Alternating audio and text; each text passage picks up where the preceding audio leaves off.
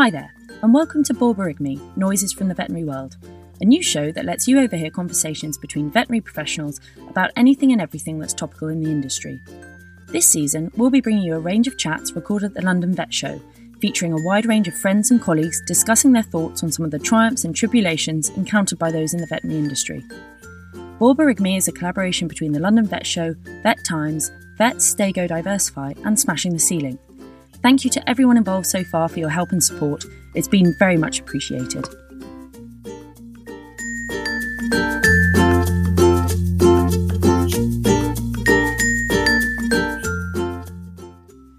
Today's guests on Borborygmi are Rachel Steen and Matt Forshaw.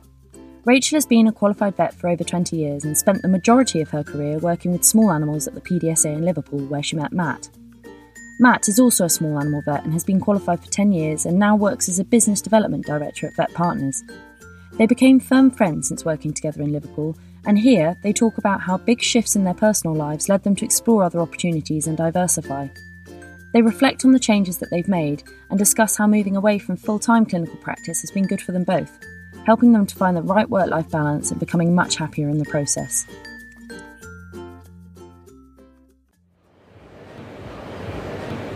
About 3 years ago, I sort of had a bit of a life change with bereavement in the family and things, and sort of decided that I wasn't getting the enjoyment that I should be getting out of work anymore. And because of that, I wasn't going to work happy, and I was becoming that older vet who you never really wanted to become. So decided to take a sabbatical, which the PDSA very kindly granted me, and up sticks first to India for 6 weeks, which was absolutely fab, travelling, and then had a little think about what I wanted to do in my life and realised that all through school I was determined I'd be a vet, despite not being a scientist, not being particularly interested in sciences and being more arty and love languages. I did French to A level, so I upsticked to Paris for 3 months and went to language school, and after that decided I actually couldn't cope with 5 weeks holiday anymore, so I've now become a locum.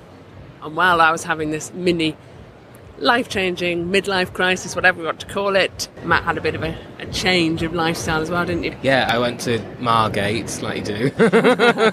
Not Coventry.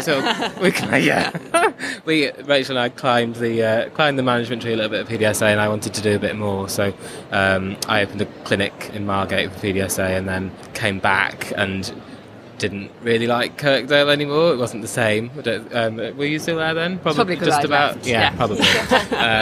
But no, I'd had that taste of doing a bit more, and then wanted to have more of a challenge. So I moved 3 miles across the city to PDSA in Huyton and became senior vet there. But then that was tough, really, really tough job. Particularly when I had to do a night shift to clean the hospital because there was no one. That was a bit of a low moment, but I'm sure it was sparkling. Powered through. It was, yeah. It's quite nice mopping the floor. Exactly. Sometimes that type of thing is preferable to a tricky bitch. Much better. Yeah.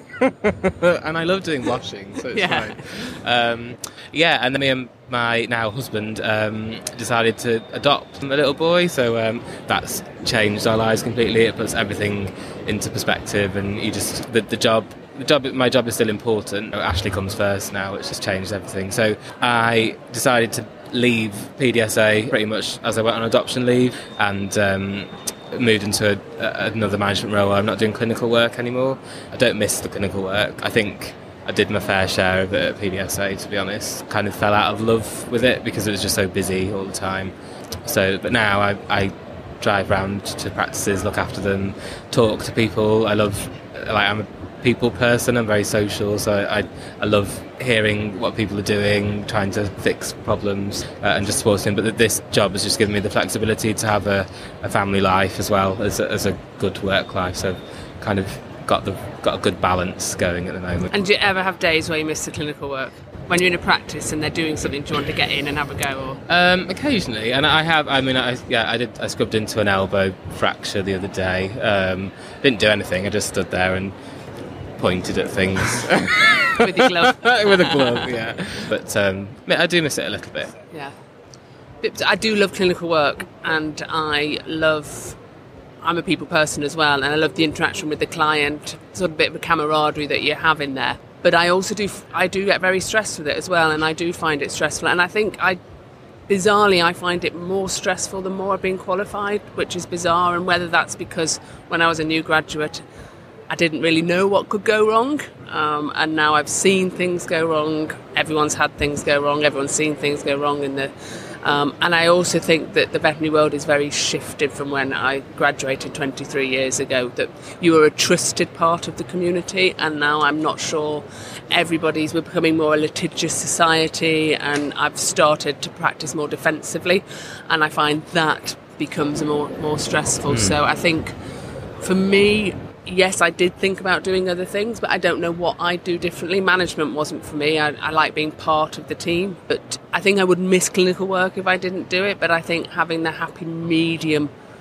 so now I locum half the year and travel half the year, and basically I work to travel. And if I want a day off, I'll have a day off. Then I can go to the exhibitions I want to. I can go to France. I can do this. I can do that. I can go and watch this film, go to this. But I do get the fulfilment of doing the clinical work. And I do locum in just a very small handful of practices. So I'm very lucky that people ask me to go back. And I've just spent the summer back at PDSA in Kirkdale, where I used to be, which I absolutely loved going back to. And it was almost like going home. And I felt I'd gone back to how I used to be. I think we're very different, because I think I like being a GP vet, and I think I would miss that if I didn't do it, whereas I think you've got sort of other strings to your bow. Well, I just enrolled in an MBA, but prior to that I did a MSc in Veterinary Professional Studies, so I've done business management certificates, AVP, and a research project as well. I knew that I preferred that side of it. But from what I can remember at PDSA, very much they were supportive of you. Yeah, they really were. Because they realised that you were aspirational and that you were probably going to progress through management and that way. And I think they are very good at seeing those people. Yeah, they do. And supporting you. And I'm hoping the profession now realises that people do need support, because I think we were all sort of left to our own devices and sort of everyone was pottering along, but actually the profession was changing massively while we're all pottering along trying to be James Herriot's, and it just didn't marry at all. So I think now we're getting on the track that actually we do need to understand that our profession had these changes, and try and work with it. I think it's almost like you were labelled that you are a vet, and that's what you had to fit into the role, but now you realise that actually it is a career and it is your job, and I am passionate about doing it properly, but it's not your it doesn't identify you, so it's not your be all and end all. And I think that you need to know that you are free to be whoever you want to be outside it as well. I think we've both had a reasonably healthy attitude towards work, haven't we? It's not ruled our lives. It's certainly not ruled our lives. No, it certainly hasn't. No. I feel a lot more relaxed. I do miss case continuity, but I always check. If I've had a case, I always either ask it what's happened to it, or I check it next time I'm back. And because I think that as a locum, it could be easy to become a little bit lazy, a bit complacent, because you don't get that follow-up. So I do always, maybe that's me being paranoid, but I always follow a case I'm worried about. So I think that's difficult. I just the flexibility I have now is just really, really good, and it enables you to have family. It has, family. It really, really has. I miss the camaraderie at PDSA when the poo hits the fan. Literally. And everyone, or your pocket, or in your pocket, or in your pocket, happened. Poo in your pocket, true story. Yeah. And everyone rallies together to get the list done, or like get that emergency op done, or that kind of thing. I miss when the emergencies come in and you see everyone working together and stuff, but yeah, I don't know, all the other stuff in between I don't miss particularly. But I think that's the thing we were saying about diversifying, is that you need to step outside, don't you, and look at it from the outside in. And I think that's the thing about giving time for yourself. Maybe if you need a change, to change, and don't be frightened of changing. It's not a failure. It's not a failure to give up. It's not a failure to change your way or what have you. The worst thing you can do is be detrimental to yourself and stick in something that's actually being detrimental to you. Yeah.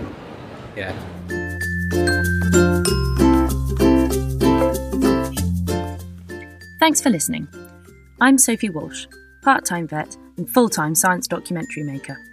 You may hear a little bit of me in these podcasts, or the lovely Naomi Meller, my co-host, also a vet and host of the brilliant podcast Smashing the Ceiling. We'd love you to rate and review this podcast or tell a friend if you enjoyed it. Thank you again for listening.